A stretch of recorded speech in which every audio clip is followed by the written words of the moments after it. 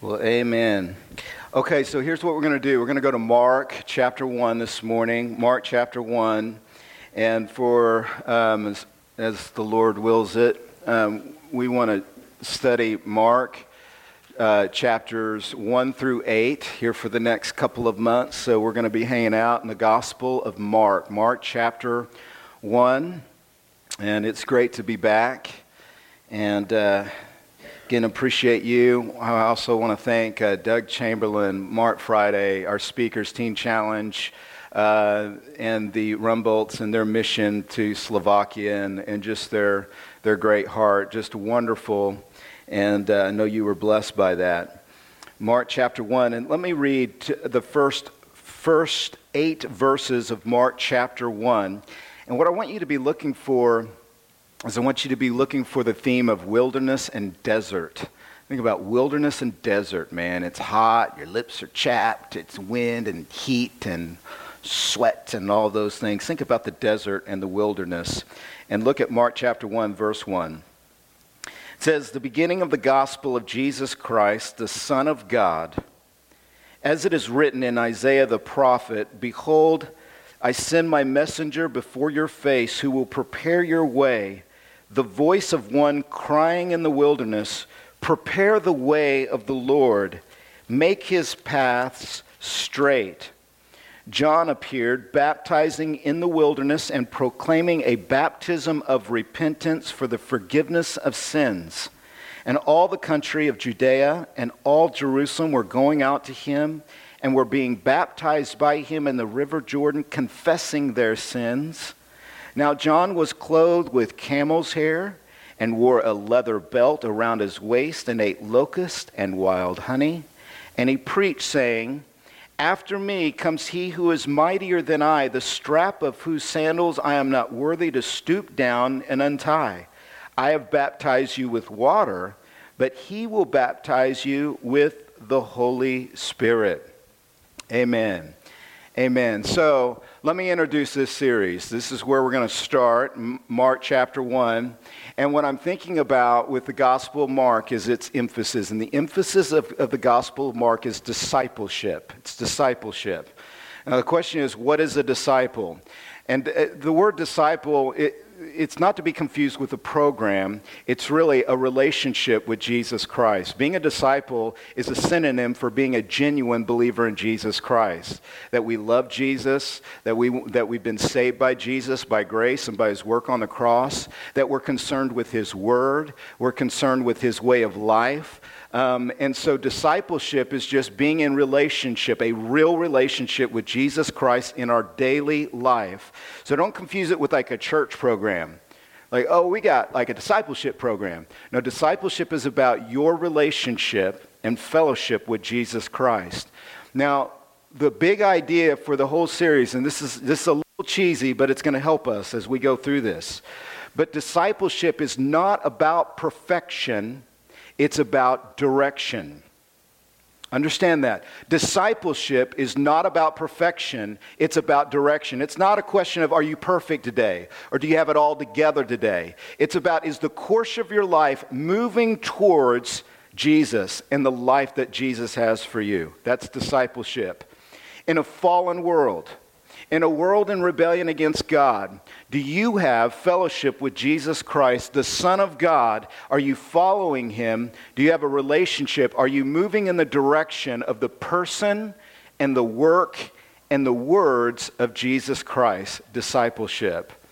So discipleship is not about perfection, it's about direction. I think that's very important. The whole Gospel of Mark is moving in a direction of the revelation of Jesus and the cross and the resurrection and what that means for us as a church and as followers of Jesus in this world. Discipleship. Now here in Mark chapter 1, the question is, where does discipleship begin? Where does it begin? And discipleship begins in the desert.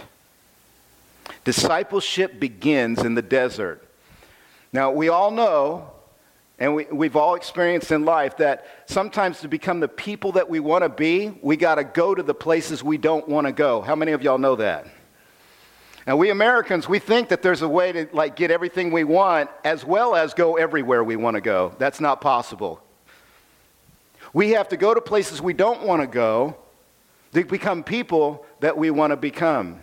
If you want nice teeth, you got to go to the dentist. I'm sorry, it's true. If you want health, you got to get out and ride a bicycle or something. You know, if you want something and you want to become someone, you have to do something or go places that you don't want to go. And the same is true for relationships. How many of y'all know this? If you want a great relationship with your wives, guys, you're going to have to go places you don't want to go. Yeah, so you guys know what I'm talking about. You know what I'm talking about. You got to watch some movies you don't necessarily want to watch. Love movies.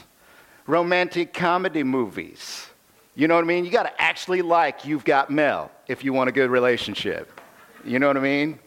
I mean, you got to go places. And if you are a father of daughters, you got to go places you don't want to go to have a great relationship with your daughters.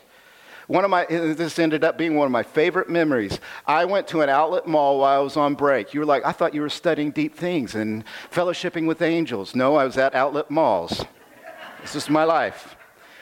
And I was kind of excited because I was like, man, I'm going to go to Sunglass Hut. I'm going to look at Ray-Bans. You know what I'm saying? But the problem is I've got 4 daughters, and I've got like a preteen daughter, and there's these stores called Claire's and Justice. How many of y'all know this? Claire's is purple preteen, Justice is pink preteen, and right now the big thing is unicorns.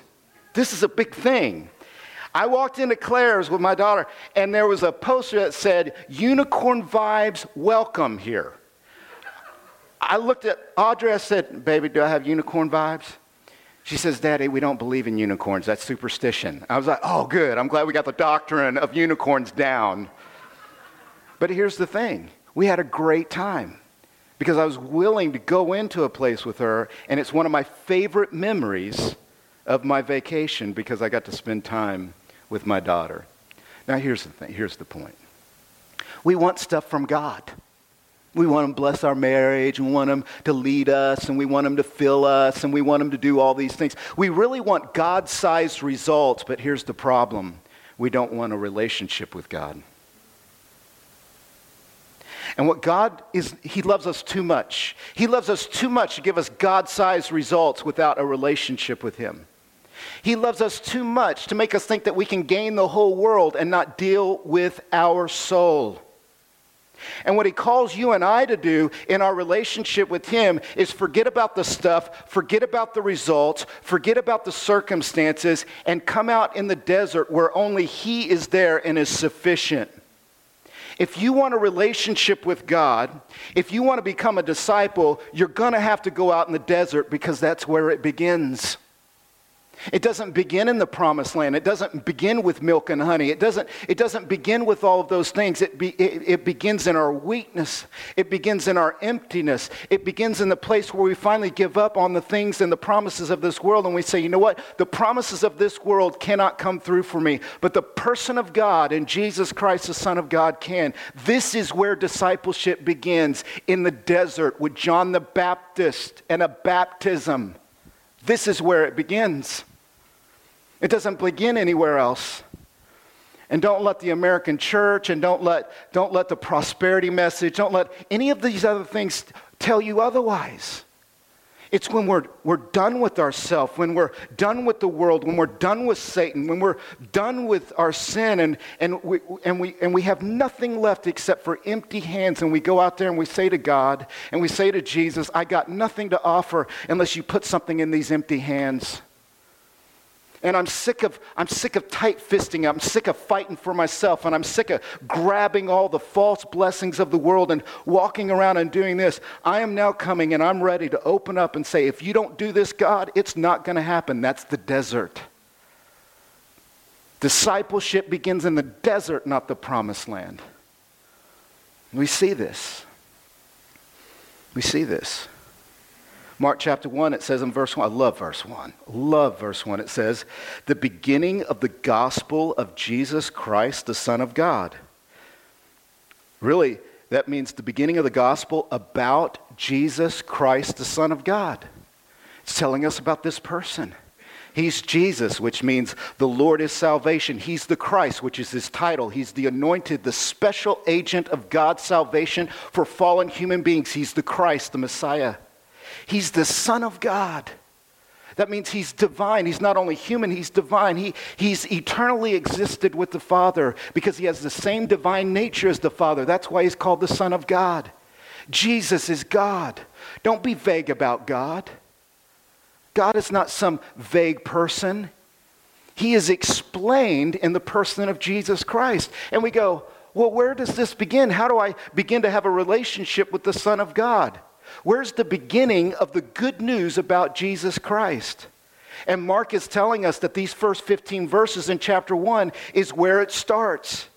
We would think that the place where we would meet Jesus would be in a palace and he'd be wearing war boots and a big old cape like Caesar and, he'd be all studded out. You know what I'm saying? We would think that where we would be united with Jesus would be in this incredible place where you would expect to meet God, a cathedral, a mosque, a synagogue, a beautiful church building. But we don't meet God there. We don't meet God in cathedrals or beautiful church buildings or mosques or synagogues. We meet God wearing sandals in the sand. We meet God in the dust and the dirt of our life. Here is God. This is what he's like. He's going to meet us out in our nothingness, in our emptiness. And here we are, human beings, trying to seek after God in beautiful places and in our beautiful works and our beautiful performance with our beautiful cars and our beautiful houses and our middle-class values and all these things. And we say, well, God must be impressed with me. And there's God all the time. He wasn't in any of that. He's in the desert. He's wearing sandals. The Son of God is wearing sandals. And he's about to meet us in the desert. This is the beginning of the gospel about Jesus Christ. And we shouldn't be surprised that this is where we meet God. Because in verses 2 and 3, it was prophesied. Look at verse 2. As it is written in Isaiah the prophet, behold, I send my messenger before your face, who will prepare your way. The voice of one crying in the wilderness, prepare the way of the Lord, make his path straight. This is actually a combination of prophecies from the Old Testament. It's interesting to note that Mark was written by a guy by the name of John Mark. He wrote to Christians living in Rome during the persecution of Nero, and most of them were Gentiles. They were unfamiliar with Jewish customs. So even though he's combining two prophecies, one from Malachi chapter 3, verse 1, the other one from Isaiah chapter 40, verse 3, these Gentile audiences probably heard about Isaiah, but they might not be as familiar with Malachi. And Isaiah was kind of like the leader of all the prophets in the Bible. And so he's summarizing Isaiah's prophecies that happened nearly 600 years before the life of Christ. And what did these prophecies say? They said human beings have sinned and rebelled against God, that human beings are running from God as fast as they can. And the only way back is if human beings prepare, where? Where do we prepare to meet God, the Messiah? In the wilderness. Prepare straight paths, not in your church buildings, not in your good works, not in your religiosity. Prepare straight paths in the wilderness of your sin. Prepare for the Messiah in your weakness, not in your strength. This is no surprise. Christianity didn't just pop up because there was a couple of dynamic preachers named John and Jesus, and they changed the Jewish world. This was always the plan of God. It wasn't a conspiracy, it was a promise. It wasn't manipulation, it was God's faithfulness.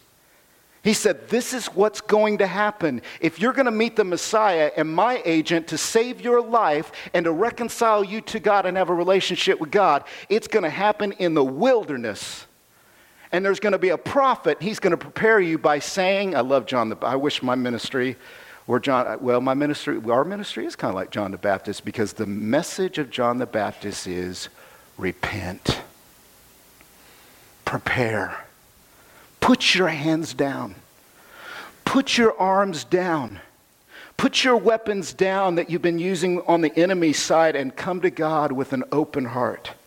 Prepare the way of the Lord. Make straight his path so he can come right into your life.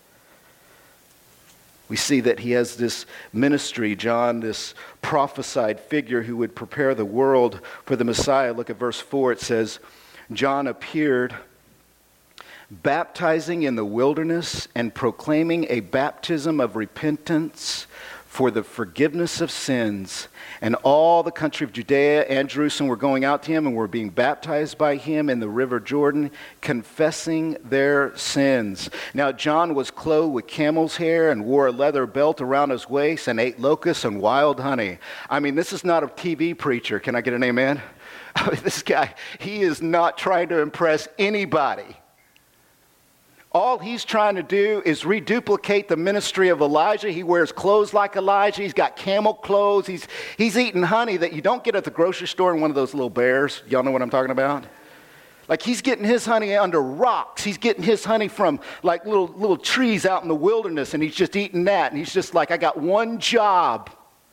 And my job is to ask people to confess their sins, to repent, to change the whole course of their life so that they're ready to meet God in Jesus Christ. What does it mean when we say that discipleship begins in the desert? It means to acknowledge your sin, which is why many people never meet God.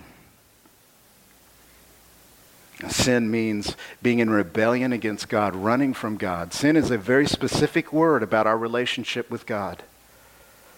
It literally means, if we were going to be technical, sin means missing the mark. God has a mark of human boundaries and flourishing. It's best summarized in the Ten Commandments. And those are best summarized by the great commandment to love God with our whole heart, mind, soul, and strength, and to love our neighbor as ourselves. And everyone has missed that mark. But underneath, it's not just breaking rules or crossing moral boundaries. It's what those symptoms point to, because the real heart of sin is that we have failed to trust God with our affections and our lives. Many of us were parents of kids and they're growing up, and you get kids in your life and you tell them things like, don't do it this way. Trust daddy. Now, of course, I have pastors' kids, so they're perfect. They're just beautiful and they just float around. But if my kids were normal,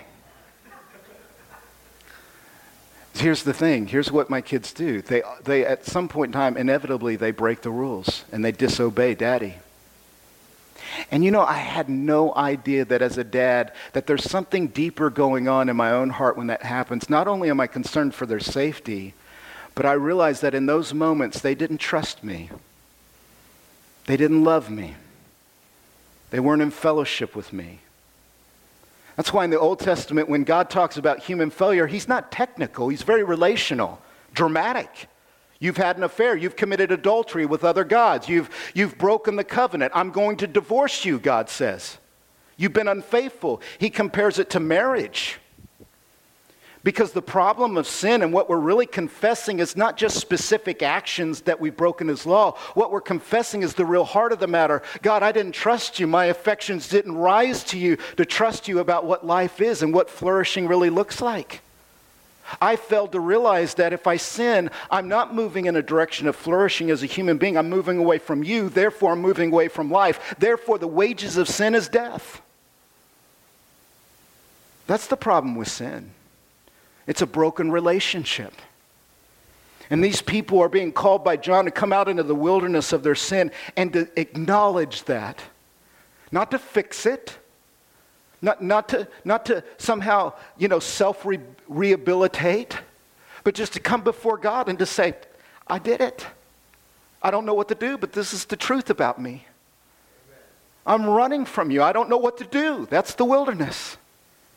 You want to put me in water? Put me in water. I don't know. If you want to dunk me like a Baptist, hallelujah. But I'm broken. I have run from you, and the problems of my life have been because of my sin In fact, the problems of this world is because this world is trying to live for God-sized results without God. That's all it is. It's worlds and cultures being built as if God doesn't exist. That's all it is. And all the progress and prosperity and peace that human beings get, they gain the whole world in the best case scenario. They have great politics or whatever, and yet they lose their soul because they don't have the life of God in their soul. That's my story. I didn't have God in my soul. I didn't have God. I was trying to be my own God. And I began my relationship with Jesus in this brokenness. And it is convicting, and it is difficult, and it is offensive to our human pride. But the moment that we're willing to do that, God will meet us there. He will meet you in the waters of your baptism. He will meet you in the desert of your emptiness. He will meet and love you there, even when we don't deserve it. These people are flocking out to John the Baptist, this weird prophet, wearing weird clothes and eating weird food because the Spirit put it on the heart of the people. I don't care what the preacher looks like. Can I get an amen? Hallelujah. Right? My girl, after I shaved, my girls told me I look like Shrek. And I went, isn't he an ogre? I thought, no, the human Shrek without the ears and the earwax. No, I was like, he's still funky looking anyways. Beloved, listen to me. Whether you're a contributor to Christianity as a follower or you're curious about what Christianity is, it starts here. This is where new life starts. This is your new beginning. The end of yourself. Because as much as God loves you and you are fearfully and wonderfully made and you're made in His image and God's got great plans for your life, as much as all of that is true, there are parts of us that God cannot use, especially sin. And discipleship is not only begins here, but when we see sin in our life as disciples, man, we are confessing it, we're turning from it, we're repenting, we're changing our mind. We're saying, whoa, man, I crossed the line there. I need to get my heart right with God. And because it's about relationship, when I'm sinning or when I'm cultivating an attitude that's anti-God, I really try to go to the heart issue. Why do I have this bitterness? Why do I have this jealousy? Why am I coveting somebody's motorcycle? What's going on with my relationship with God? Because it's not about coveting motorcycles or being envious. It's about something's happening in my relationship with God. Discipleship begins in the desert. He goes on to say here, I love verses 7 and 8. He preached, John's preaching in this desert church.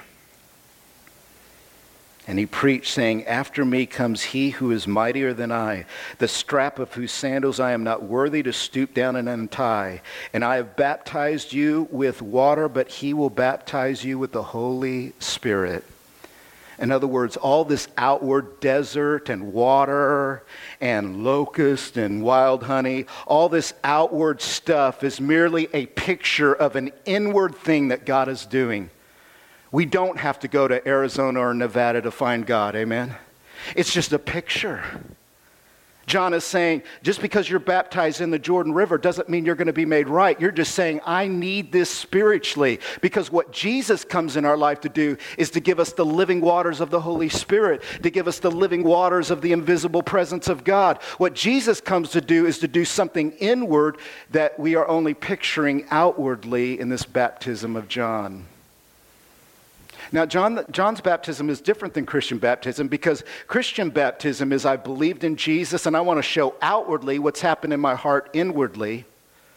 John's baptism was I need something to happen inwardly that I'm picturing outwardly with this baptism, but you see the similarities.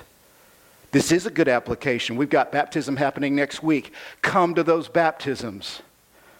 Because what we are going to picture with our baptism candidates is we're going to picture something that's happened in their heart with an outward rite of baptism. We are going to picture the gospel outwardly, Because by faith in Jesus Christ, people have been cleansed and forgiven of their sins.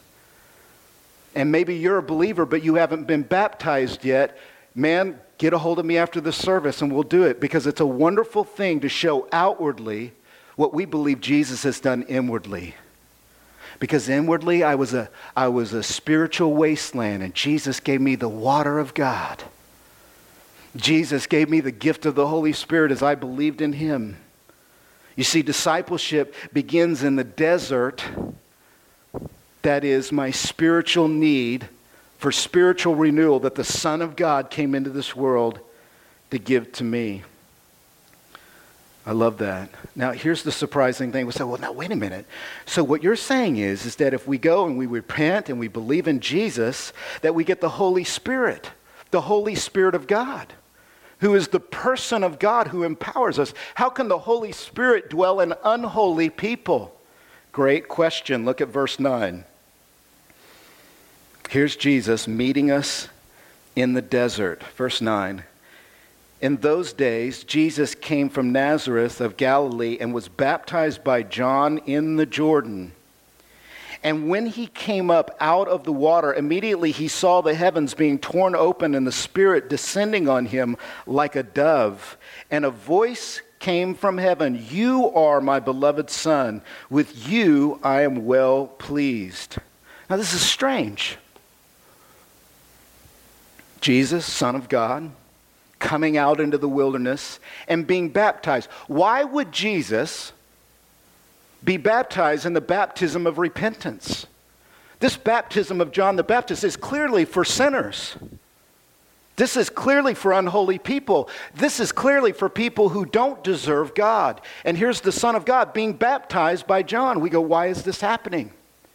And the reason why is because baptism is a picture of death, burial, and resurrection. And the reason why Jesus came into the world was to identify with our sin and ultimately to absorb our failure on the cross. Can I get an amen?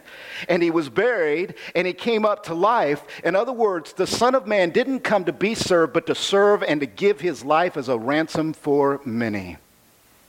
Jesus is showing, I didn't come for you to serve me. I came to serve you in my substitution. I came to take your failure, to absorb your pain and sorrows, to absorb all your sicknesses and abuse, and I came to die in your place, to be buried, and to defeat death on the third day. That's why he's being baptized. He is joining us in the waters of our sin without becoming sinful. And what happens? The whole Trinity is here. It's a party. Father, Son, Holy Spirit, it's all here acknowledging this very moment. The dove comes on him like as the Holy Spirit so that he can give us the Holy Spirit, so he can be empowered as a man in his ministry. And the Father says to the Son, this is my Son. This is where my pleasure resides. You want to be assured that God loves you and is pleased with you? Be united to Jesus by faith, because he is the temple. He's the church. He's the place of reconciliation. And as we believe in him, the Father says, that is the circle that I love. That's where my love is experienced. I love my Son. I love him. And what it shows us, can I just say, I think I've got enough time. Remember, I'm rusty. It's been a while. I don't know what to do with my hands. But what this tells us, when the Father says, this is my Son, you are my Son, with you I am well pleased, what it tells us is what God is like. What God is like is he's a servant. What God is like is he's generous. It's not just the person, it's the work of Jesus that he's pleased with, because God is a giving God. Religious gods take. The gods of mythology take. The gods of modern mythology take. They take your money. They tell you what to think and what to say so that they can control. It's all about power. The gods of our world, the false gods and idols, are always takers. But the one true God in Jesus Christ is a giver. He loves serving. He is glorified when he gives himself.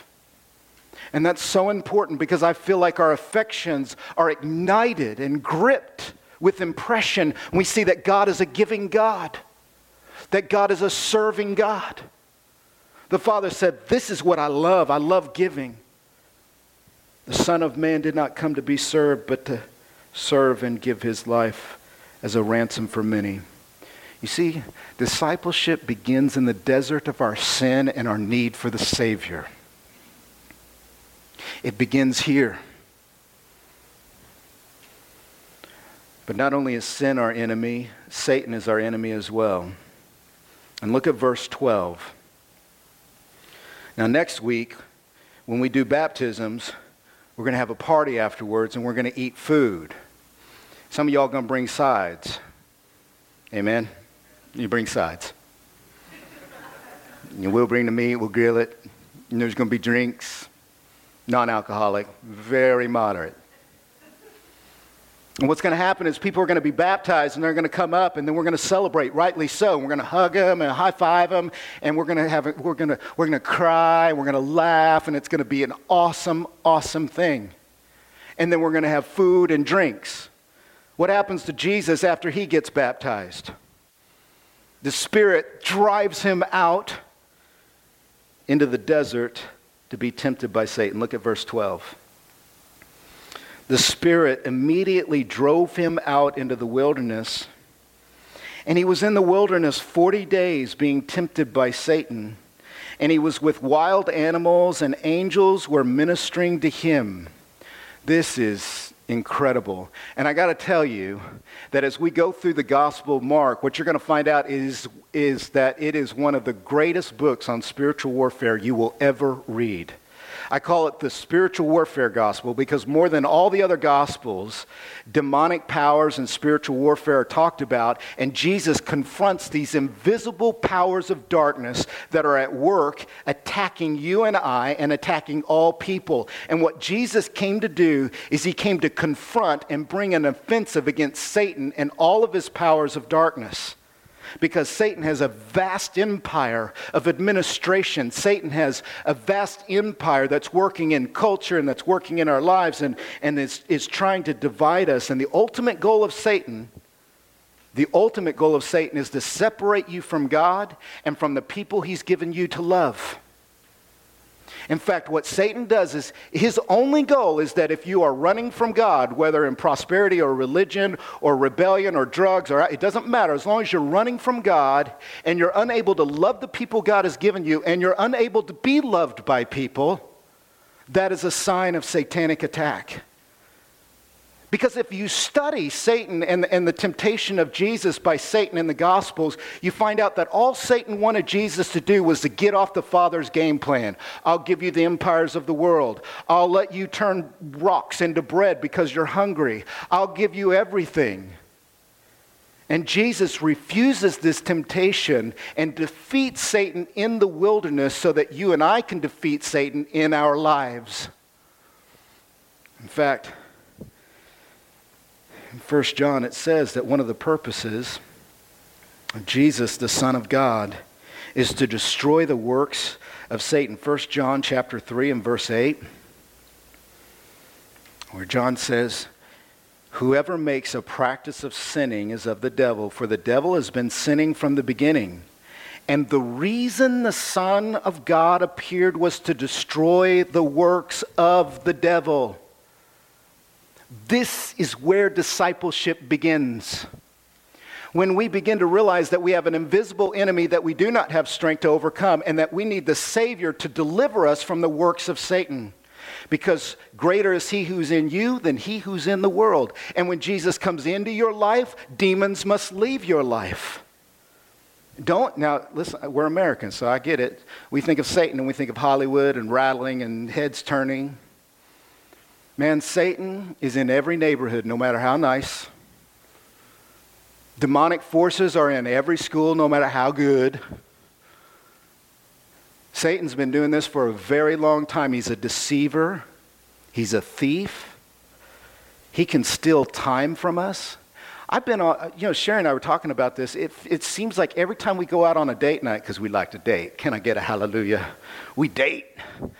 But it seems like every time we're going out on a date, man, we're tempted to like fight over like the smallest things. Are we the only ones, by the way? Like, man, this is our date night. Why are we arguing about, I don't know. We're arguing about little things, no big fights or anything. I mean, I'm not disqualified from ministry, but you're like, woof. It's like it's date night.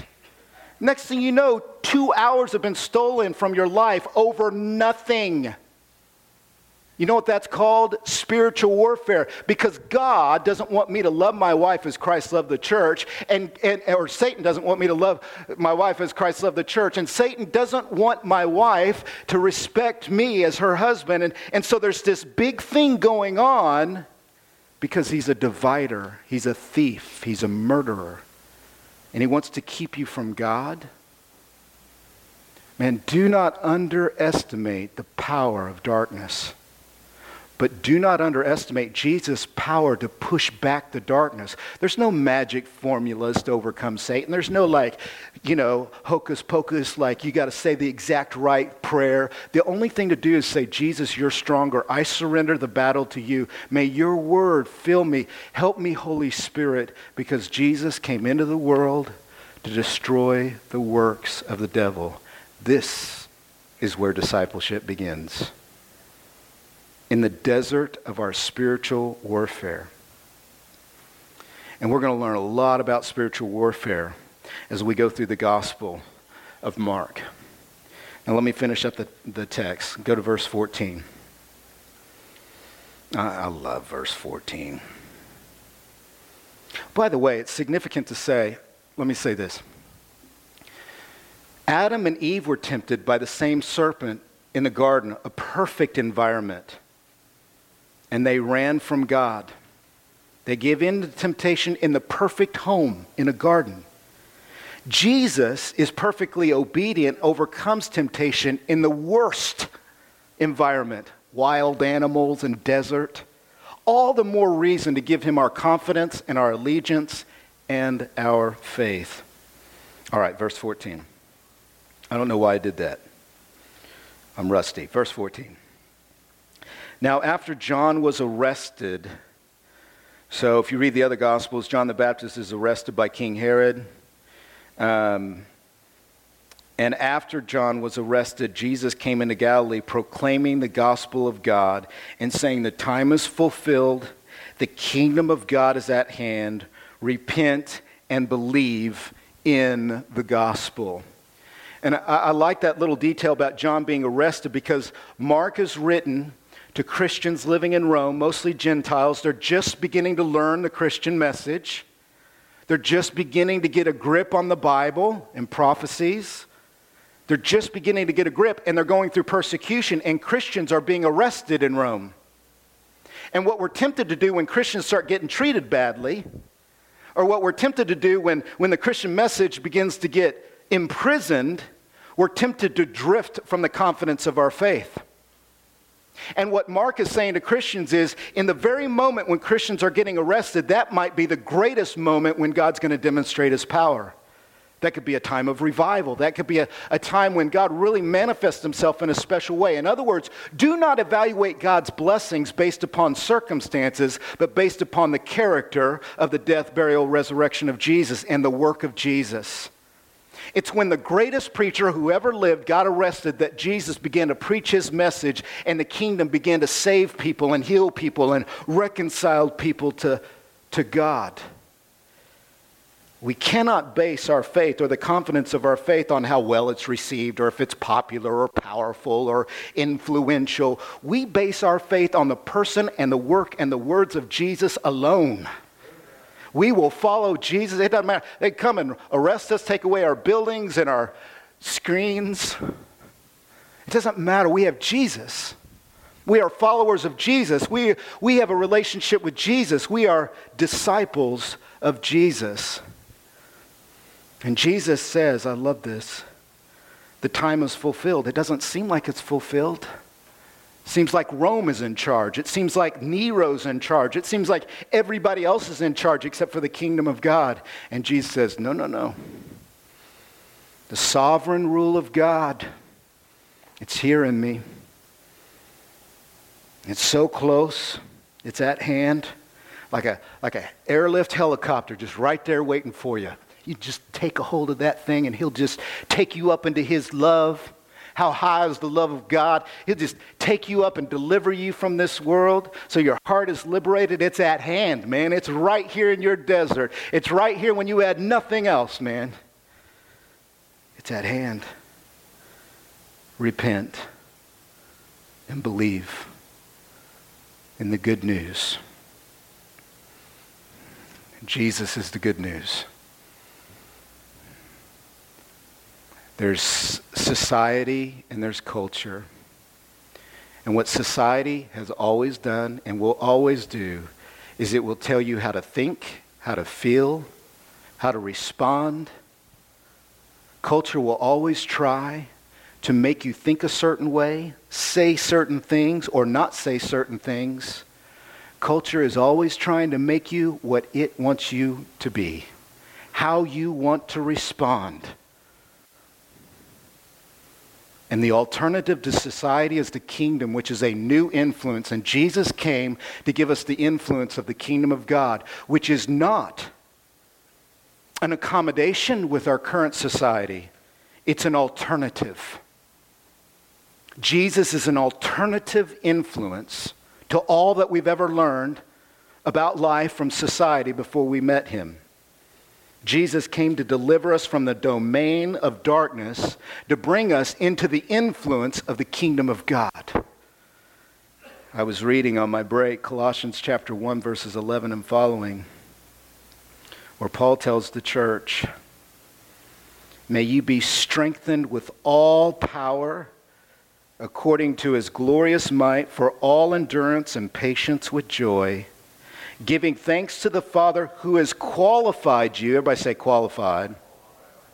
He has qualified you to share in the inheritance of the saints in light. He has delivered us from the domain of darkness and transferred us to the kingdom of his beloved Son, in whom we have redemption, the forgiveness of sins. Note the words of domain, darkness. That means influence. Before Jesus, we were influenced by darkness and by culture and society. And now Jesus comes, he goes, "I'm going to give you a new mind. I'm going to give you a new life and a new influence." Many have spilled so many words on what it means to talk about the kingdom of God. But for our purposes today, here's what the kingdom of God is. It's the influence of God in your life. And as you repent of sin, as you turn from Satan, as you turn from society to be your source of rehabilitation, and you come to Jesus Christ, he brings a new influence in your life. Discipleship begins in the desert of your culture and your society, and it begins to transform you as saints of light. Where does discipleship begin? In the desert. So how do we respond to this? What's our response to this message of the beginning of our discipleship? Well, I would just say you could break it up into three categories. Your desert is sin, Satan, and society. And what we evaluate is we evaluate where am I running and rebelling against God, and repent, Jesus says. Turn from that sin. Where am I being attacked by Satan, and turn from that darkness and come back to Jesus? Where am I believing more in what culture says than what Christ says? Repent and come back to the word of Jesus Christ. Confess your sins, repent, surrender your life. In your desert, open up your hands and receive from him what only he can give to you, which is new life. If you're not a Christian, it just means saying, "I have nothing to offer God, but I've sinned, I've been running from you. Save me," and he will save you. It might mean for some of you, you need to be baptized. You've believed in Jesus, or you're going to believe in Jesus. You need to let us know and get baptized next week, man. That is a great step to demonstrate outwardly where discipleship begins inwardly. Jesus loves you. He came for us. God in sandals in our desert. And he came to make us new creations. Creations are made for purposes, and new creations are made for new purposes. And when you come to Jesus, you begin to live for new purposes, to love God and to love people, to be loved by God and to be loved by people, to experience new community and a kingdom influence. Are you a new creation? Have you begun again in Jesus Christ? Have you begun to walk and follow Jesus Christ? You say, I need more information. That's why we're going to study the Gospel of Mark. Amen? Let's pray.